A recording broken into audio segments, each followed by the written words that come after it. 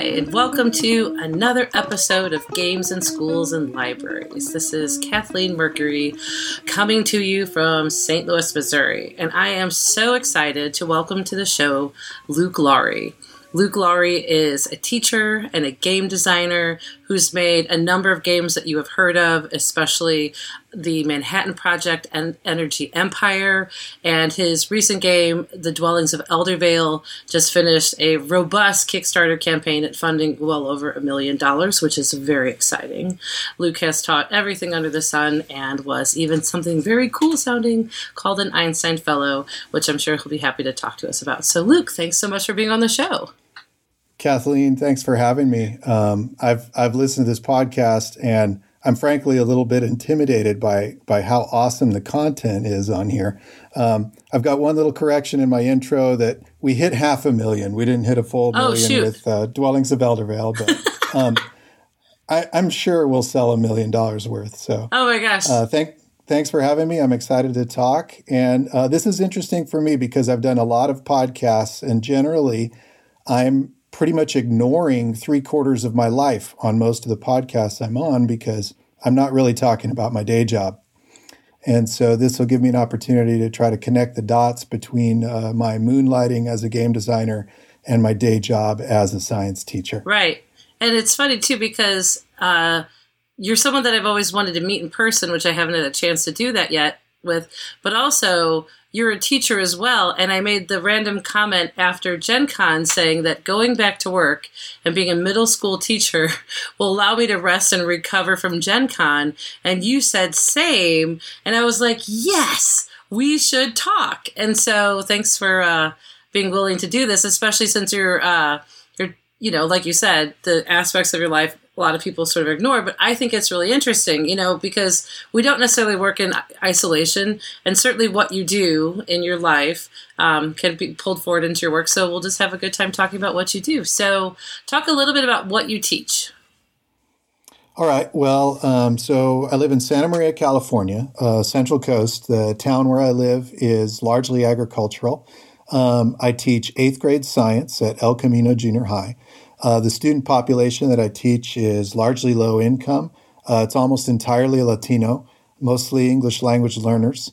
There's a lot of immigrants in my community, and I've taught in the same school for 23 years, and I love it.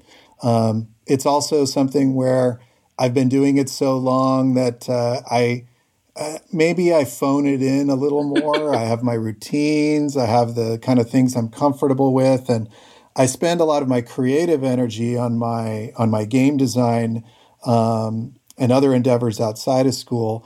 And then with my school job, I'm still creative, but I might not quite have the magic I had maybe in my first decade of my career. But that said, I try to mix it up quite a bit with integrating engineering, and I do some gamification of some things in my classroom. So I try to make it interesting and fun too. Mm-hmm. Well, and I think, when you're a master teacher and with 23 years of experience, we both should be comfortable calling you that. There certainly is a level of sort of knowing the space that you're working in. Like, for example, relating this to games, I've got a game that showed very well at Gen Con. There's a few tweaks I need to make, but it's one of those things is because I know the game and this sort of the space it occupies, I know how these changes, I have a pretty good understanding of what these changes will do to the game. And same likewise too, when you're a teacher for so long and you know your material and you feel comfortable teaching, making those changes to what you're doing, it isn't as stressful and doesn't maybe feel as like explosive as like, oh my gosh, that actually worked when you're a new teacher. I think that's understandable for a lot of us who've been doing this for a long time. You know what? I think that might be true for me. I think that kind of depends on your adaptability. I know that some teachers, some veteran teachers get so hardened in their ways, their ideas are so calcified that changes that they don't inspire, changes that don't come from them are the ones that, can inspire all kinds of fear. We're kind of in a transition time period right now with science education nationwide is shifting towards the next generation science standards. And for me personally, this is a pilot year for curriculum. and my school adopted a new schedule. We were on block schedules for the last 14 years. And now we're going to be on a 6-period day, which is like the old kind of traditional junior high, which is fascinating because that's kind of being seen as an innovation. And so I'm going to have to kind of relearn some skills from teaching shorter classes. And but I get the luxury now of I'm going to have my students all year, whereas in previous years, recently, I only had my students for half the year. And so I was not getting to know my students each year as much because of semester system.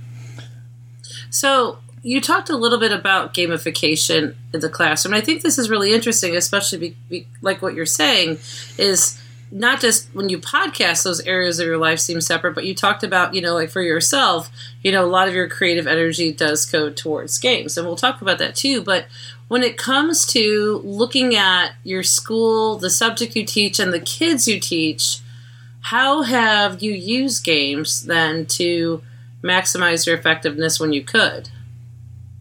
So my experience as a game designer, so I've been designing games for about 7 years, but I can go way back to being a dungeon master and creating adventures, which I've done for most of my life. I played D&D for about 30 years straight. Wow.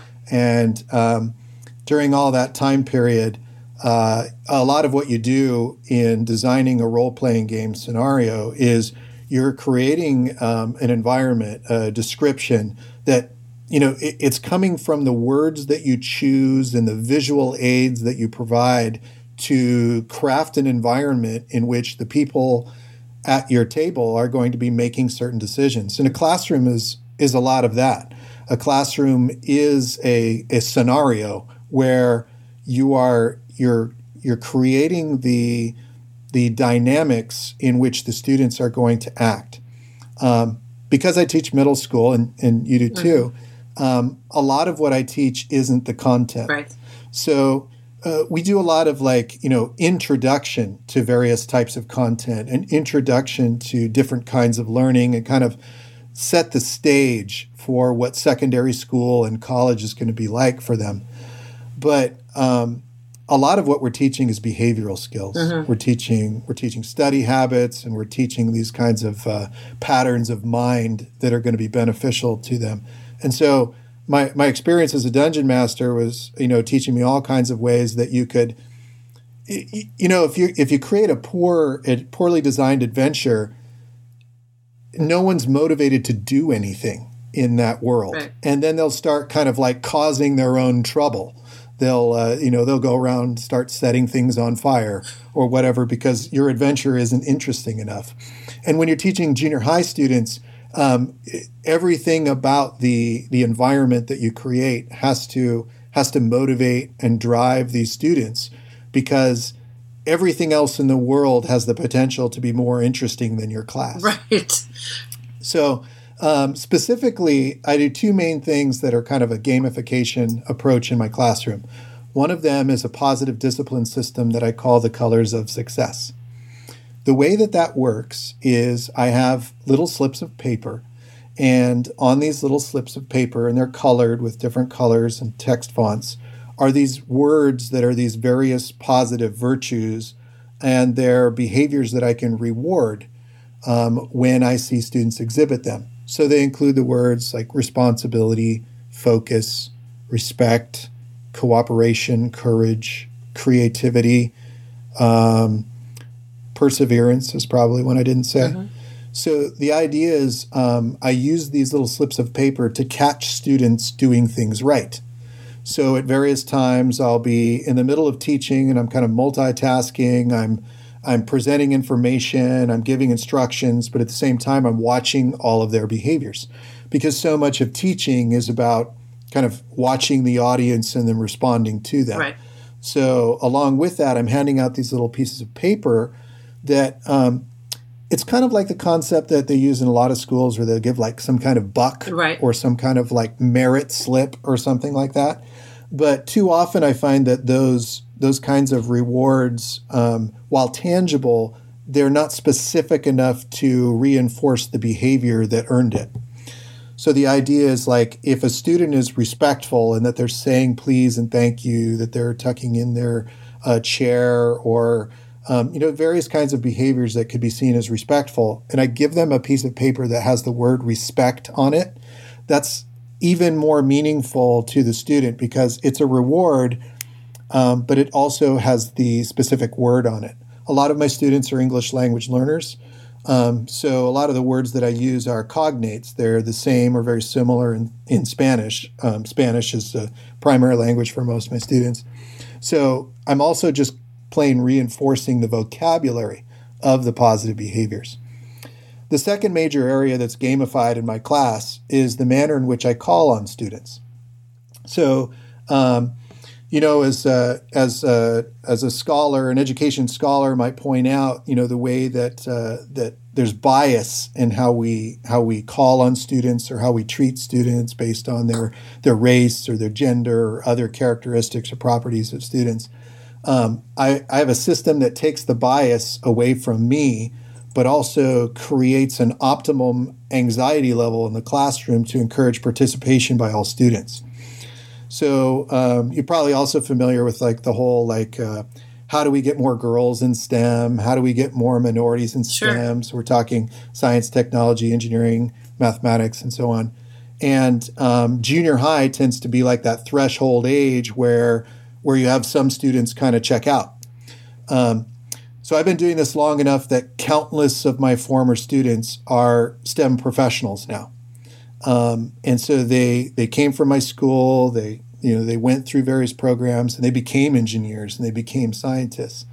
And so I've had the opportunity to talk to a lot of these kids. But the manner in which this class runs keeps those students keeps them involved. So this system involves using cards. So it's just a 3x5 index card with a student's name on it. And whenever I'm going over material that's kind of like review material that you'd kind of expect everyone to know about, I ask questions of the class. I ask the entire class. And then I say the name. I draw the card and I say the name on the card. And I give that student an opportunity to answer. They answer as clearly as they can. They use a complete sentence. And if they're correct, they get a plus point on the card. And if they're incorrect, they get a minus point. Mm-hmm. I use this for reviewing and calling on students all the time, every day. It leads to me calling on my students thousands of times in the year. And each individual student will be called on between 30 and 60 times in a given term. So in one semester, they'll get called on that many times. So that takes away that kind of subliminal bias that I might have, or my desire to call on the student that I know will have the right answer, and creates an environment where everybody in the class has to be paying attention all the time. They have to be checking in with their resources, and it's not just about memory either. These are questions where they get to use their stuff. They get to dig into the material, and then it creates a game because it has value to it. So when I see that these questions are too hard, I can dial it down and I can just modify as I go along and create an environment where you've got everybody involved, you've got everybody listening to each other, and nobody's left out. I think those are really interesting, and especially, one thing that today was my first day back at our middle school, and we had to write down, things we believe, on this like table tent for ourselves. And the first thing I wrote down was good teachers teach kids first, then content, and I think especially in middle school, you have to be so kid focused when it comes to success, because they're at such a changing period of their life, and the way their brain is rewiring itself is they're probably literally not going to remember what happened for a lot of what you do, because literally the brain is like kind of, cleaning out the cobwebs, and one of those cobwebs might have been what we did on a particular day. But also is, they're just beginning to understand their place in the world. They're just beginning to, realize that there's, people around them, and the relationships that they had with their friends from their elementary schools can change because they're trying to figure out who they are. And I think having this approach where you're trying to create systems that create levels of engagement through this, through these types of gamification systems, especially when you say like it's a game because it has value to them, that means that there's that buy-in from them. I think that's really smart. Now, I have a question about your positive discipline system. They have these different color-coded slips of paper with these words on it. Is it just that they collect these? Is there anything that happens as a result of these? So what's interesting is I've been doing that now for more than 20 years, and the little slips of paper, the colors of success. And what I've experimented with, and I've even at various times done like formal research on it and so on and written papers, but in essence, it doesn't matter what I do with those pieces of paper. So I've given out like donuts and junk and treats at various times. I've done drawings with them. I've done auctions with them. I've allowed them to turn them in for points. And then in 1 year, I experimented by doing nothing with them at all. I've never had any observable difference in what I did with the slips afterwards. So some students lose all these slips anyway. Like they'll collect them for a while and then they lose them all because they're junior high kids. Right. And then some of them will they'll keep every last one and they'll get others to give them theirs too, and they'll have 50 slips. Right. I love that. But the junior high is so much about immediacy. Right. And the immediate reward and response that I have to the student is what matters the most. Mm-hmm. The fact that I look them in the eye, the fact that I thank them for being respectful, the fact that they saw me notice them, and that they have this little evidence of it.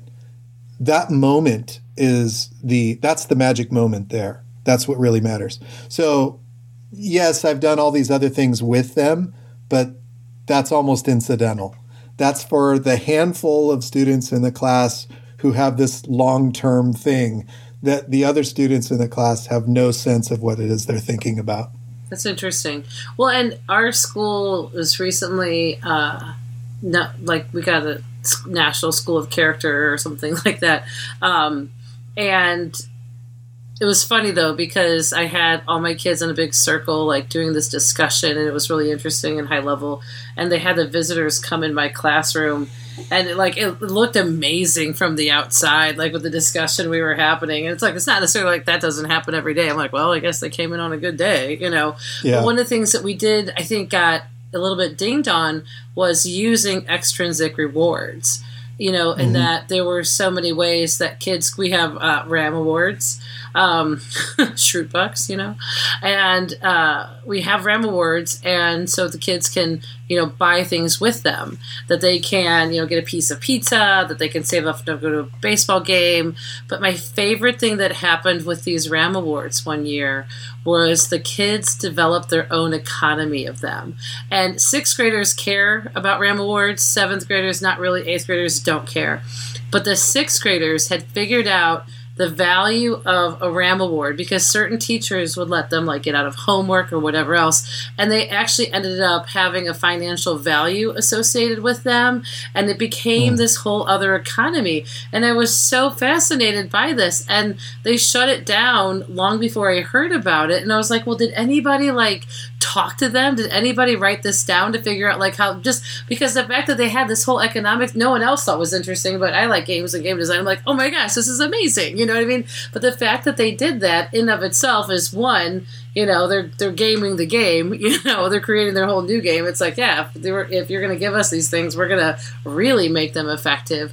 But also too is a pencil going to really reinforce all the behaviors that, you want to reinforce? And I think that's interesting that you played around with it and even just tested the do nothing approach, because honestly, even getting that piece of paper is the extrinsic reward. You know what I mean? It's enough to have this little gift that says, I think you're great, and for some of these kids where they're so afraid of, they don't want to stick out, but they don't want to be forgotten, and to have that little moment with you, that's really huge. Like, it's such a smart, thoughtful way to like create those relationships and to reinforce with kids what they can be doing.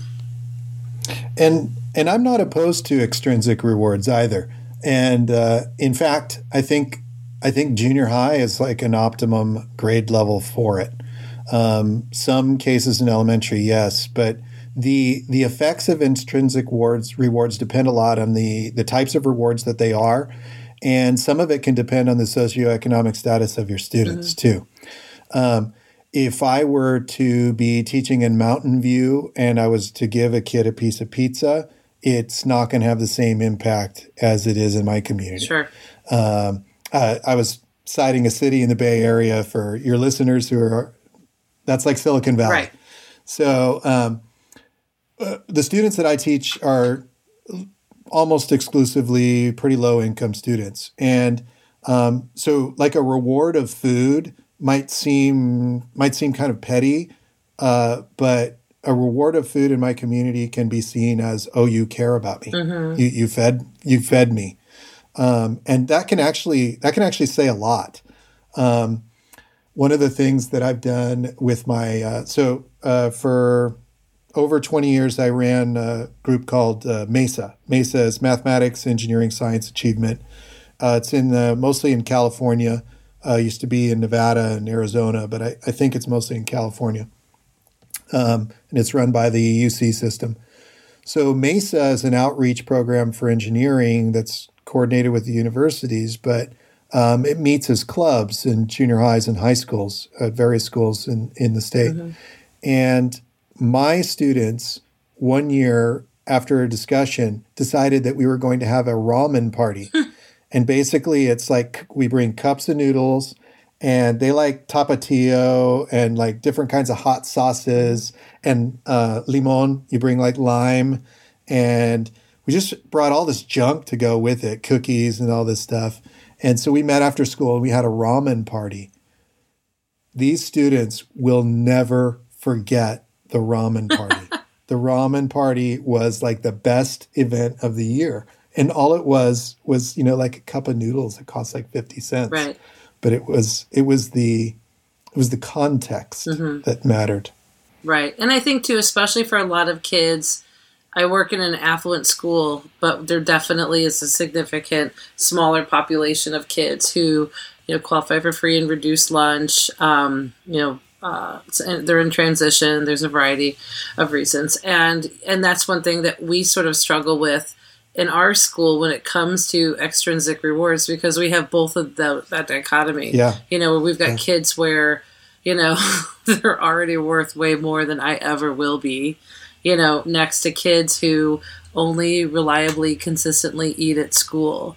And so, and I think when you were talking about too with bias, wanting to make sure that we are responsive to the needs of our kids, but we don't use bias about who we think they may be and what they think they may want in terms of motivation for them.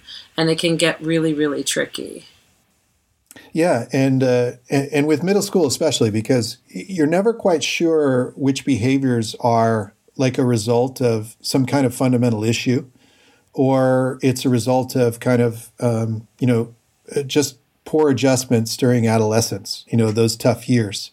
But when it comes to kindness, when it comes to showing generosity, when it comes to like engaging with students while also not judging them for the mistakes, all of those things are great for working with all students. But they're especially beneficial when you don't know which of your students are trauma victims, right. For example. Right. And that can be independent. I mean, it can be very high in a low socioeconomic school, but even amongst affluent kids, you don't know which of these kids has experienced some kind of trauma, and that whatever, like just small tokens of generosity can sometimes help you engage with that student, help that student on their path. Yeah. I remember I was talking with one of the teachers at my school about, and it was like a variety of things that you wanted to improve on. And one was relationships with kids. And this teacher's like, I don't really have that. And and said in a way that, he's like, I know this is something I need to work on, but he's also somebody who's been teaching for close to 30 years.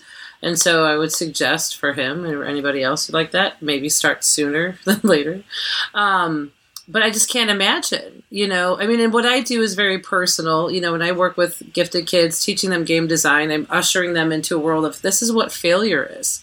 And this is what happens when you're not good at something the very first time you do that. And I have to be able to coach them through this because they've never experienced anything like this before. I've suddenly, turned the colors on for someone who wasn't able to see color before that. So you have to know who these kids are when you come to them. And like you said, is, there's not just the differences between them, but then there's the day-to-day difference. One day a kid will be an absolute monster, and the next day they're so incredibly apologetic, and they've written you a letter apologizing, saying how sorry they are for what they did the previous day. I mean, you just have, you have to, be able to sort of ride that sort of ebb and flow of what happens with individual kids plus whole kids, whole groups of kids. And I think that's really interesting. That pulls me into your second, the manner that you have on calling on students.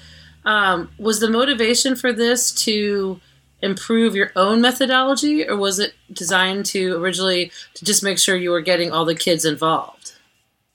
So it killed an entire flock of birds with one stone. Sorry, Elizabeth Hargrave. So basically the idea was that I did want a randomized way of calling on students. And I'd seen various teachers use this little popsicle sticks or whatever.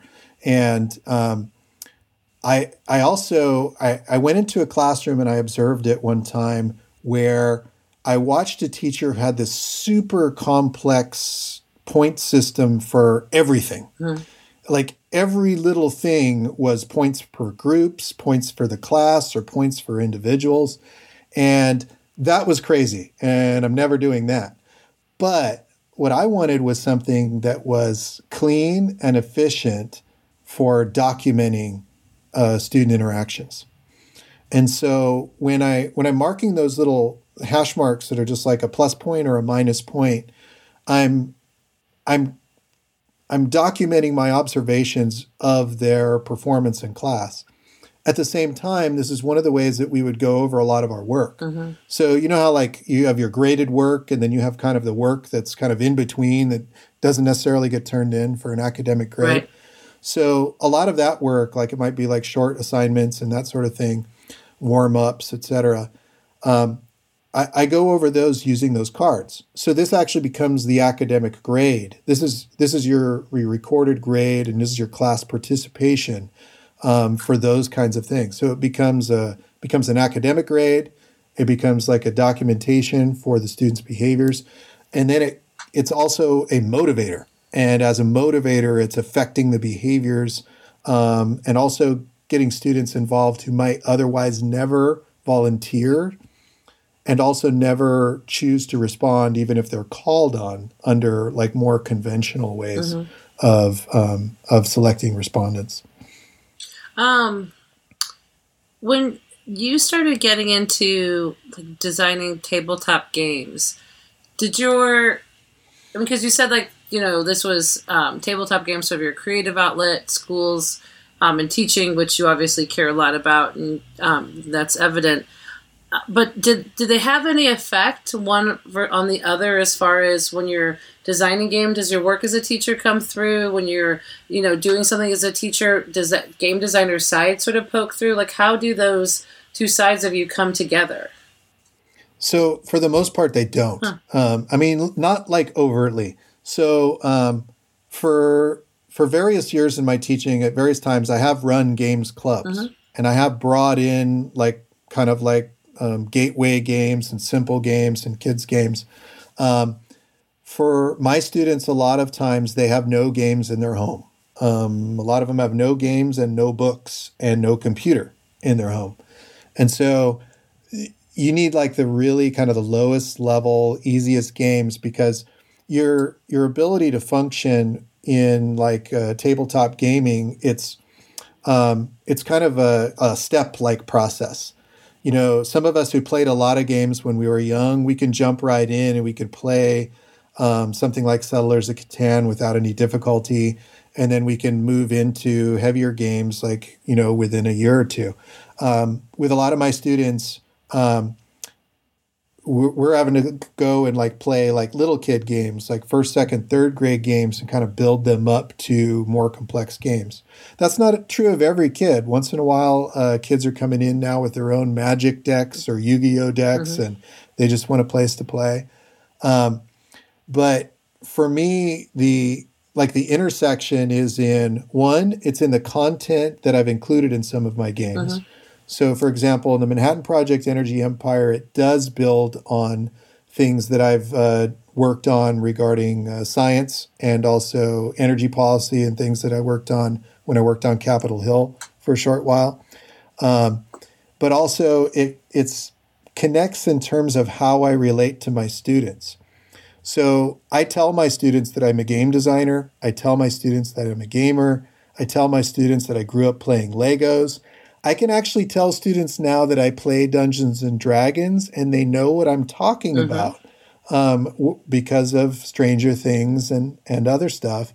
Whereas even 5 years ago, if I would have said I played Dungeons and Dragons, they would have had no idea what I was talking about. So this summer, I went to Comic-Con and I spoke on 2 panels there. I'm going to be able to go back now and tell my students I've been to Comic-Con. And that's a coolness factor thing. That's how will I connect to and relate to my students, and also how will I bring my geekier students into the fold? How will I show them that I can see their perspective and I know about their world? And then there's another group of students that I go out and I play basketball with. So trying to engage with students in different levels, that's a big part of where my connection to the game design world comes in. Well, that's actually a good segue, though, into your Einstein Fellowship, because I think that's really cool, especially considering when you were talking about energy policy and how I was wondering, like, how much that fellowship led to or helped me with the design of Manhattan Project Energy Empire. So there's a lot of awards for teachers, and in my first decade of teaching, I chased them all, and I was really looking for validation that the ways that I was teaching and my kind of creative and somewhat rebellious approaches were justified. So this is in the time of No Child Left Behind came along around 2001. I started teaching in 97. So basically, I got trained to teach in the time period where it was new math and extensive problem solving and open-ended thinking and all this great, deep stuff. And then along comes No Child Left Behind, and it's like, now we're going to do all this rote stuff and we're going to teach to the test. And so it clashed with what I wanted to do in class. So what I did was I stubbornly continued to teach the way I wanted to. So that involved using various kinds of simulations, getting students to learn to code even way back in the late 90s, bringing in robots. Back in the early days when I would write grants for robotics, I had to justify them for how they would help their math and language arts scores. Nowadays, I could write a grant and say this is STEM and it's for engineering, and that's an adequate justification today. Right. But in 2001, if it didn't show it was going to raise your math or language arts scores, there was no money available. So I won various awards. I won the Amgen Award for Science Teaching Excellence. I was like County Teacher of the Year and all these things. But the Einstein Fellowship is an award that sends you to live in Washington, D.C. for an entire year. And you work in one of several government agencies, either NASA, National Science Foundation, National Institutes of Health, Capitol Hill, Department of Energy. And I got chosen to work on Capitol Hill. So I interviewed with a bunch of different offices. I interviewed with in Barack Obama's office for about 3 hours straight with 4 different people. And I ended up taking a position with Congressman Mike Honda, who represented a big part of Silicon Valley back then. So that year, I got to work in a congressman's office.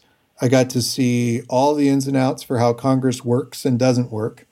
I got to work on science, education, water policy, appropriations. I even worked on immigration and homeland security issues. And I got to meet like lots of famous people like Al Gore and got to see Hillary Clinton and Barack Obama, went to the White House. And all that is the Einstein Fellowship, the Albert Einstein Distinguished Educator Fellowship, came from one of those kinds of national security, kind of post-Cold War fear that we're falling behind things. And it was actually part of a Defense Authorization Act, if I remember correctly. But basically, it was written as, we need science and math teachers to inform Congress and policymaking. And so to do that, they established this award. So basically, it's only about 15 to 20 teachers every year go to DC and work in these various agencies in these different kinds of positions and do this job. It was a fantastic opportunity, and I met a lot of great people, did a lot of cool stuff. I did work. This was like early in various kinds of legislative efforts on climate change. So I did some work on some climate change legislation and that sort of thing. And then I took that knowledge back to the classroom and continued my work, but I gradually moved into wanting to kind of divorce myself from being involved in policy and politics and instead move into something where my work makes everybody happy. See, when you work in politics, you make half the people happy and you upset the other half. There's always conflict with every given decision or every given kind of effort. There's very little consensus. And so with game design, I don't have that. I mean, yeah, there's people who might not like my game, but they can play something else. So as a game designer, what I'm doing is, trying to increase the net joy in the world by people getting to joy playing these fun games. And meanwhile, I get to play all these great games and meet all these cool people like yourself. Well, that's cool. I'm certainly glad for it. And I think, I love your ambition, especially, and the fact that you've kind of settled in the spot that's good for you as far as that goes. Because I can definitely understand as a teacher, you can walk into, I could have walked in, I did walk in as a middle school, social studies teacher for my first job. I could still be there. I could walk out at the end of my 30 years or however many doing, 7th grade social studies, which is what you're doing with science, actually. But the thing is the way you've been so innovative about it is, I think, why, you're able to get yourself to this place. When there's people who, it's probably best if they were to move on, but they don't really know how to move on, or they don't want to move on. They don't want to leave retirement, the pension behind, whatever the case study is. It's so frustrating because the job could be so much more, for them and for their kids. So I love that, you pushed yourself to explore so many different, avenues for yourself as a teacher to broaden that perspective. I mean, it's why I do what I do as far as like sharing all my game design resources and, and doing this podcast, because otherwise, there aren't many teachers like me. I'm the only teacher like me in my school district, and so to have the opportunity to talk with others who, want, who, are gamers, or designers and, just want to be the best possible teachers for their students that they can. This allows me to have that experience, and so a little bit of ambition and drive, I think, is a good thing, and it's what made me be able to talk to you. So look at that. Yay. And I need to dig into your resources. I took a look at your website, and I almost feel there's 2 areas where I feel like there's a sense of regret in what I haven't done with gaming and my experience with it. I mean, I like to think that everything that I do and have discovered affects what I do as a teacher and affects how I interact with students.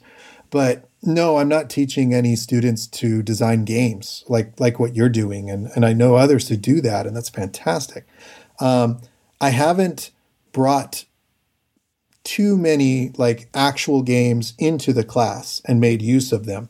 You spoke with John Conveyo recently. Yeah, John Covey, and Genius Games. How do you say his last name? Covey.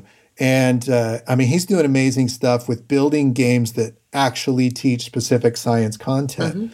I could be bringing those in. So I feel like I want to discover more about how I could do more with gaming in my class. But at the same time, I'm tired. Right. There's so many things to do. I'm involved in so many other things. Right. I'm involved with my union as well. I do things related to that. I'm a department chair. Got to handle the budgets. And it's just, there's so many things that have to be done and have to be taken care of. I think it's okay to pick a couple lanes. You know, I think it's okay. Like one of the things that I just had someone email me about was to ask what standards, you know, all of my lessons tied to, because their administrators are interested and want to see, you know, how this relates to standards. And I don't ever have to do that. I don't ever have to show that. I don't ever have to provide that. Is this something that's probably beneficial if I do this for people using my resources? Yes. And so this year we're doing this, basically, like every year you have to pick something, you know, in terms of like your professional growth. And this may be the thing that I pick, is to figure out what, you know, how best what I'm providing teach to various standards so teachers can use that. And I think it's a good thing. It's something that probably needed to be done a long time ago, just to like formalize that and document that. But it's also one of the same thing though, is, you know, when there's so many things going on, you know, you can't put out every fire. And I remember when I went back to school to become a teacher, and especially in one of my classes for gifted education, one of the activities they had us do was to write an obituary. And it's great. Yeah, this is why I haven't done it with students, but but basically the idea is it's sort of like a goal setting thing, but with the twist that you can't do everything. You know, you might say you want to write 50 books and find the cure for cancer and play on 6 World Cup soccer teams. But the reality is you're not going to be able to do all that. I'm not trying to crush anybody's dreams, but let's be real. So the idea behind writing this obituary is that you basically say, these are the things I really want to do. These are the things that matter to me. And it's interesting because I'd be interested in revisiting that and seeing what I wrote and seeing what, I have no idea where that might be anywhere. Ooh, I bet I don't even know if I have that anymore. But I'd be interested to see what I would put down, like what I put down in that obituary, because I'm in the same way, you know. And I think a lot of us, especially when you're trying to break the mold as far as what's expected, break the mold as far as what teaching can be, how you relate to students. You know, I mean, I have, I think, 40 pages of content total for game design. All the rest of it is what they do and what comes out of them and all that, you know. So, I mean, but the one thing about the obituary assignment is I was the only person in my class who actually said how they died. And I said that I died fighting Vikings. Because if you're going to go fighting Vikings. You know what I mean? So. Did you take, how many did you take with you? Oh, I probably would be like super easy to kill. I'm fast enough, you know, but I think at the end of the day, I don't think I'd be I don't know. I'll hope that I severely injured one's like calf muscle or something like that, where when they stitched it up, he'd have like a memory of me, but I don't think I don't know if I would take out a Viking. Well, that's kind of a morbid approach. So you did this was during your teacher training? Yes. They said write an obituary. You're supposed to be like writing your like resume and applying and thinking positively. And here you are saying, oh, this is the end. Right. Which is why I've never had kids do it. But I've talked with kids about it, and they have that same sort of, ooh. And I'm like, that's why we're not going to do it. I mean, I'll plant the seed and I'll let them think about that. But My students, well, I mean, middle school kids, they don't think they're going to die anyway. It absolutely is impossible. Like if you say to kids like, well, you're going to die someday. They're like, oh, gee, thanks. I'm like, no, I'm literally stating like the statistical certainty that you will not live forever. This will come to an end at some point. No, I don't want to hear that. You know what I mean? So that's always kind of funny. It's also funny too, asking kids how many kids they want to have. Because I'm always like, some kids like, oh, I want to have like 6 kids. They're like, oh my God. Like, you can't even remember to bring your binder to class every time. You're going to have 6 kids. You know, good luck on feeding them. So it's good. Putting their behaviors in context to what that will look like as an adult is usually fairly effective. The kid who literally, you can't remember your pencil. Will you be able to take care of children? Things like that are great connections. I would be really cautious about doing anything like an obituary. Again, going back to like the kids that you teach who may have trauma. Oh yeah, for sure. You'd never know unless a kid reveals it that they may have experienced death, immediate death of a family member or something like that, and it could inspire who knows what.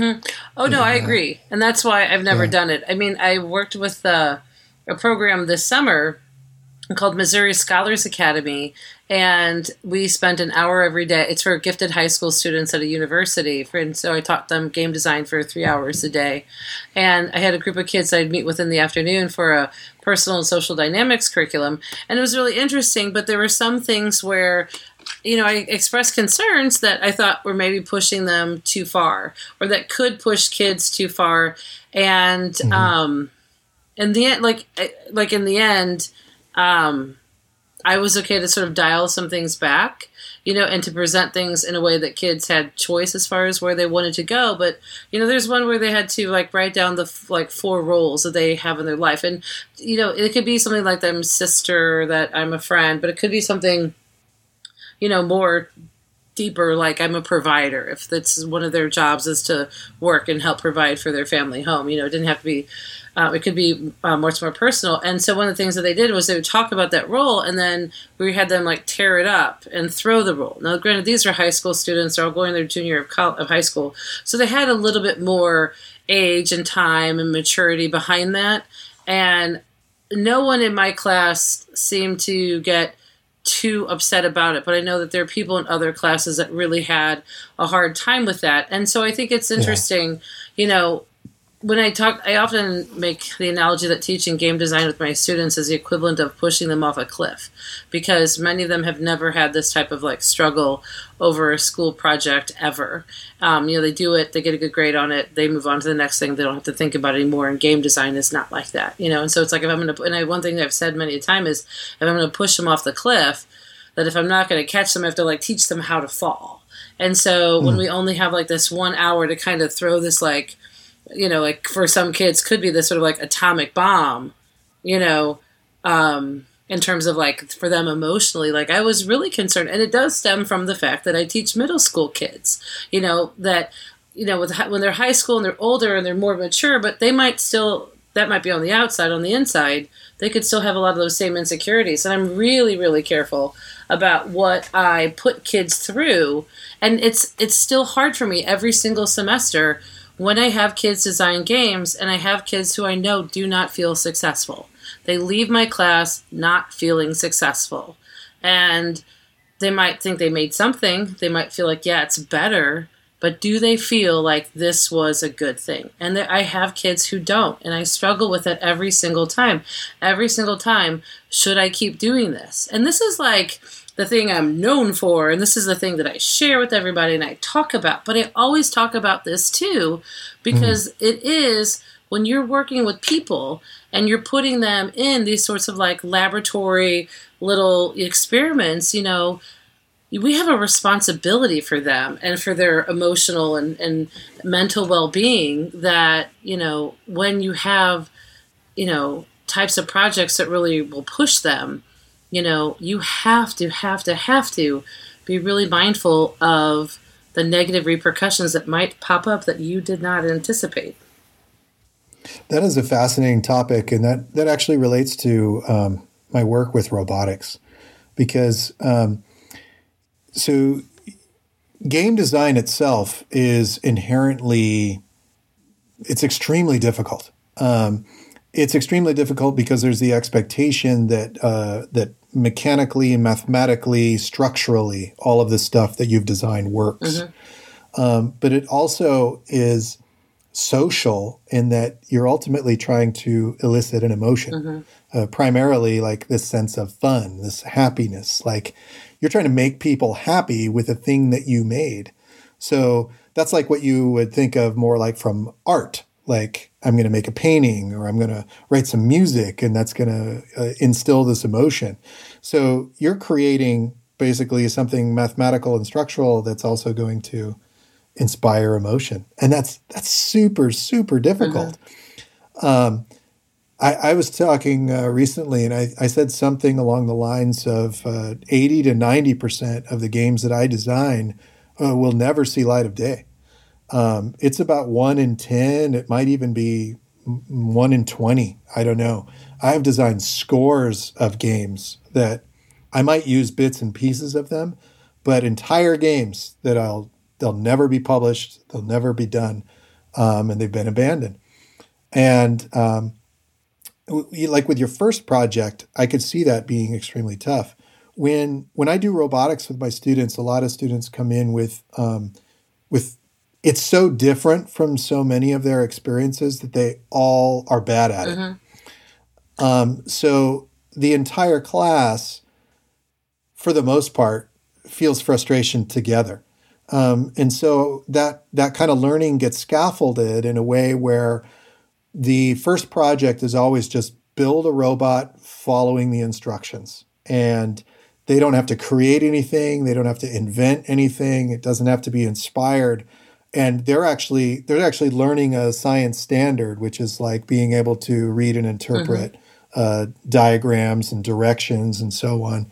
And for a lot of students, that's tough, just building that thing from the instructions. And I'm preparing them, to be able to get something from IKEA someday. They've just got to be able to follow the directions. And if they do that, they won't break it or they won't destroy it. They'll get it together. Having everyone kind of go through and experience that baseline success initially is important before we move into anything where they have to problem solve or they have to be innovative. So maybe that's true with your students, where an initial experience that would get them to design something that is guaranteed to work, like a framework or structure where they don't have to do so much in terms of invention, but instead are just applying something. Yeah, well, and it's interesting because I actually used to teach robotics too with my gifted kids years ago. We did NXTs back when Lego had those, and I know what you're talking about because the instruction guides on how to put together the robot, and this is a very simple, straightforward setup where you can just immediately, once you have it going to start working with this, it'll roll forward, it'll roll backwards, it'll turn. But it's entirely language independent. So you really have to look at the pieces, manipulate them 3D, try to see how this two-dimensional image relates to these three-dimensional pieces, and try to work and work and work till you can get the robot together. And I've seen kids, like you said, like really struggle to get through that. Now, in my classes, I have them design a race game after they've played a bunch of games, so that they basically, a race game provides a structure where the objectives and the goal are the same. Be the first person to cross the line. So all they have to do is worry about that how they do it. And I don't let them use dice. And I don't let them use like any type of randomizer. So then they just have to use ideas from the different games that they've played and incorporate those. And they've come up with some really good little race games as a result. And I think they feel like pretty good about that. And it's interesting because when they would then go into like a bigger project, and I think the word bigger may be misleading because, maybe they think, and I'm sure I use the word, so I'll just say it, but as a bigger project, if they think they have to be more ambitious or they have to include more things in this game. And, and I definitely have kids who do feel successful, and it's hard when, like I said, when they don't.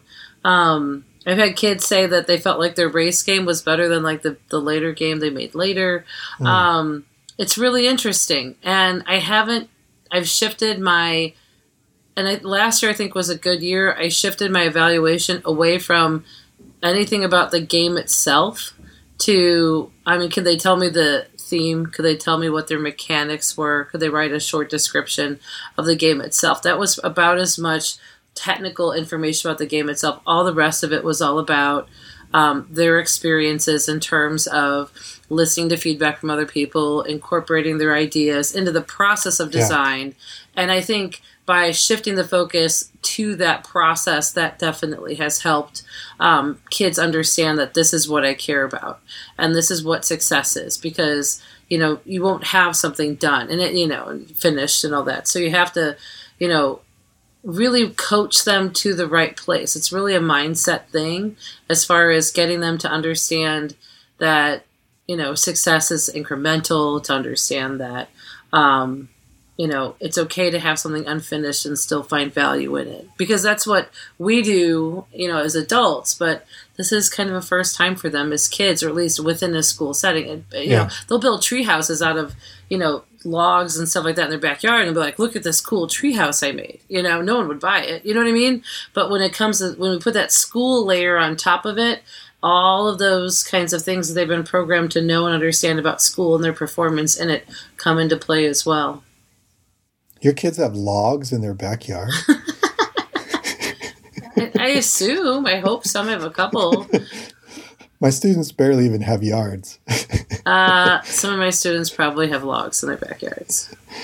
Yeah. So, that's just tough. But I think in the end it's worth it. You know what I mean? It's worth doing.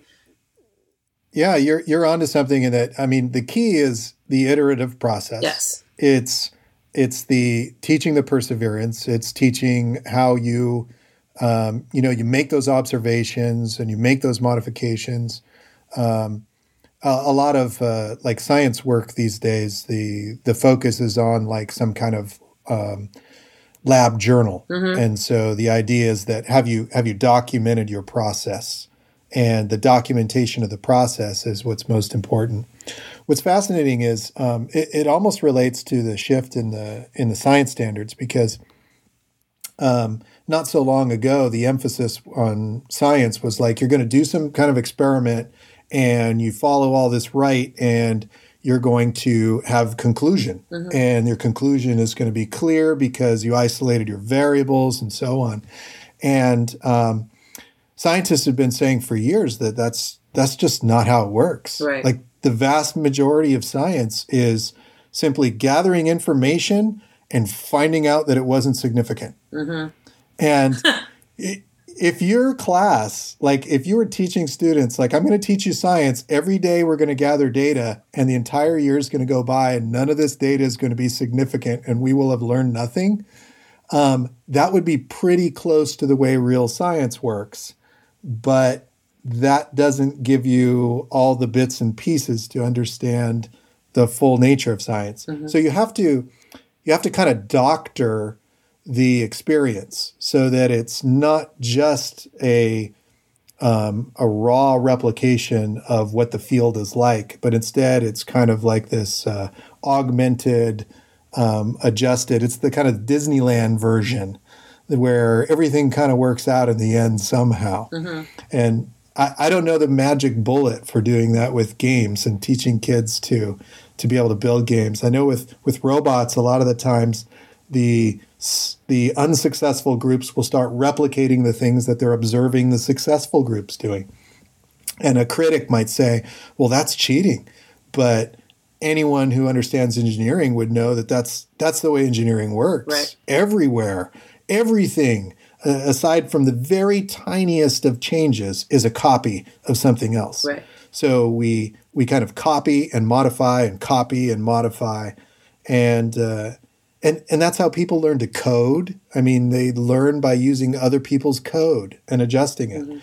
And so maybe the answer to finding success is somewhere in that. Yeah. Taking something successful with the tiniest of an adjustment. Yeah. Or something like that. Yeah, and I think, and it's not all me, because when I give them, it's also wanting to give them enough creativity in terms of choices. I love that this is an interview for you, but now it's coming back to me. But I love this discussion so much. But, you know, they don't like it when I put restrictions on them.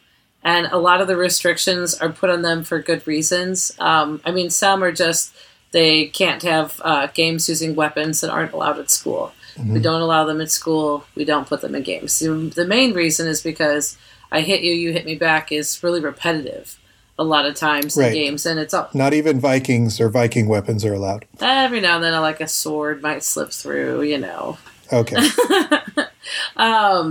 So that sort of thing. But I don't let them do co-op games, because co-op games, the board has to be a viable fifth player that beats them about 60, 70% of the time. And that's just really hard to do. So I don't do that. You know, just all things that I've learned over the years as far as that goes. And it's one of those things, too, where I'm afraid, like, at some point, if I crack this, you know, is that great? You know, is that what I want? Does that mean that I can be like, okay, cool, I'm done? You know, like, I've done enough with this? Because I don't even know. I mean, like, for myself and, like, my own games and what I'm working on, there's plenty of times where it's like, I have no idea what I'm doing. You know what I mean? Where I'm just trying to do stuff. And, I mean, I'm doing it for fun. I'm making them do it. And then I have somebody else play test my game, and they poke this massive hole in something. I'm like, I'm so glad you did that. But now I need to fix that. You know what I mean? Like, for me, there's a voluntary action about it. For them, it's not, and we only have so much time. So it's interesting, like, trying to take this very real-world aspect of, you know, something that they could be doing and making it a semester. I don't know. Well, there's these stages in being a designer that are fairly common. There's like the early, just kind of struggling along. Maybe there's an inspiration that creates something cool. Then there's that, I did it, I made a game. And then there's that delusion that everything after that is going to be successful. Right. And then there's the numerous failures that teach you that no, that initial success was difficult, and every success will be difficult. Right. And then you kind of just keep going with that. Yeah. The challenge for you is that very short amount of time, they have to kind of go through that cycle. Yeah. And hopefully, I mean, you're designing a game in itself. Yeah. The game is build this game, and you're thinking about how they feel about the game, because you do want the game to be fun even when you lose. Mm-hmm. It has to be fun when you lose. Yes. Yes. I think that's a perfect place to wrap it up, actually. It has to be fun even when you lose. Because that is that is middle school. That is what we do. That's a terribly depressing final note. Well, it isn't, but it's not, though. I remember when I was in middle school, I made a sign for my door using Print Shop back in the day. I'm an Apple IIe.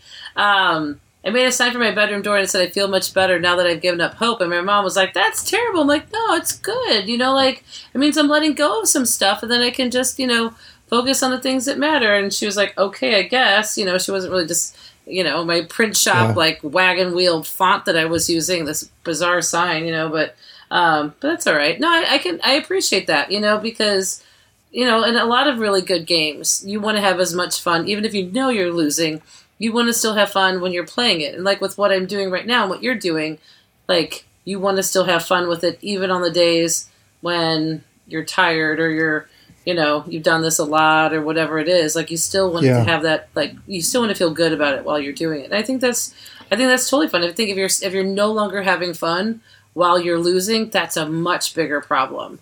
So I'm very okay with having fun while you're losing. I think a long-term analogy for it is that I will run into students. I live and work in the same community, so I run into my students all the time, my former students. And even my students who didn't do well in my class are usually happy to see me, want to talk to me, want to tell me what they're doing with their lives and so on. And that's kind of that. They didn't necessarily win the game. They didn't necessarily achieve academic success. They didn't necessarily thrive in science. They didn't become scientists. But they enjoyed the experience enough that it was a positive, memorable thing for them, and it made a difference. Yeah. And that's all we can hope to do. That's a much better way.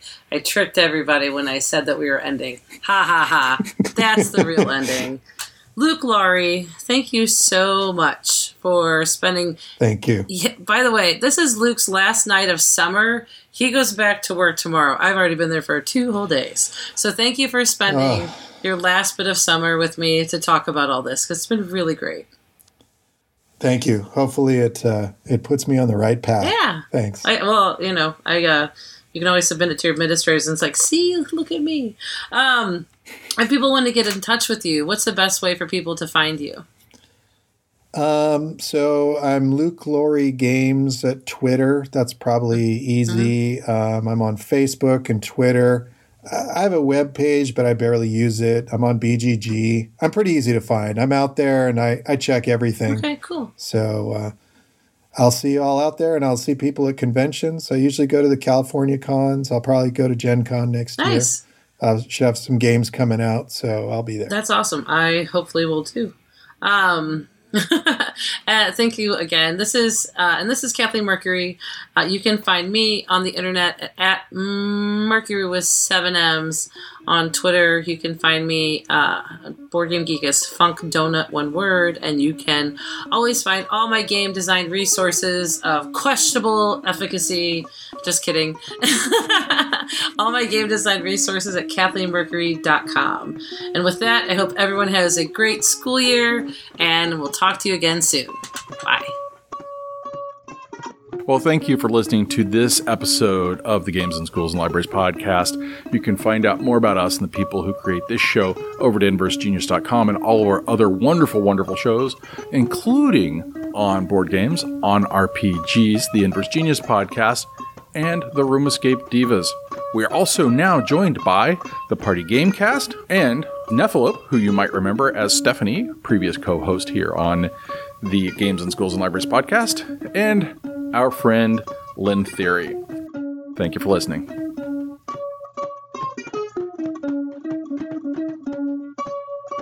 Games in Schools and Libraries is produced in association with the Georgetown County Library System.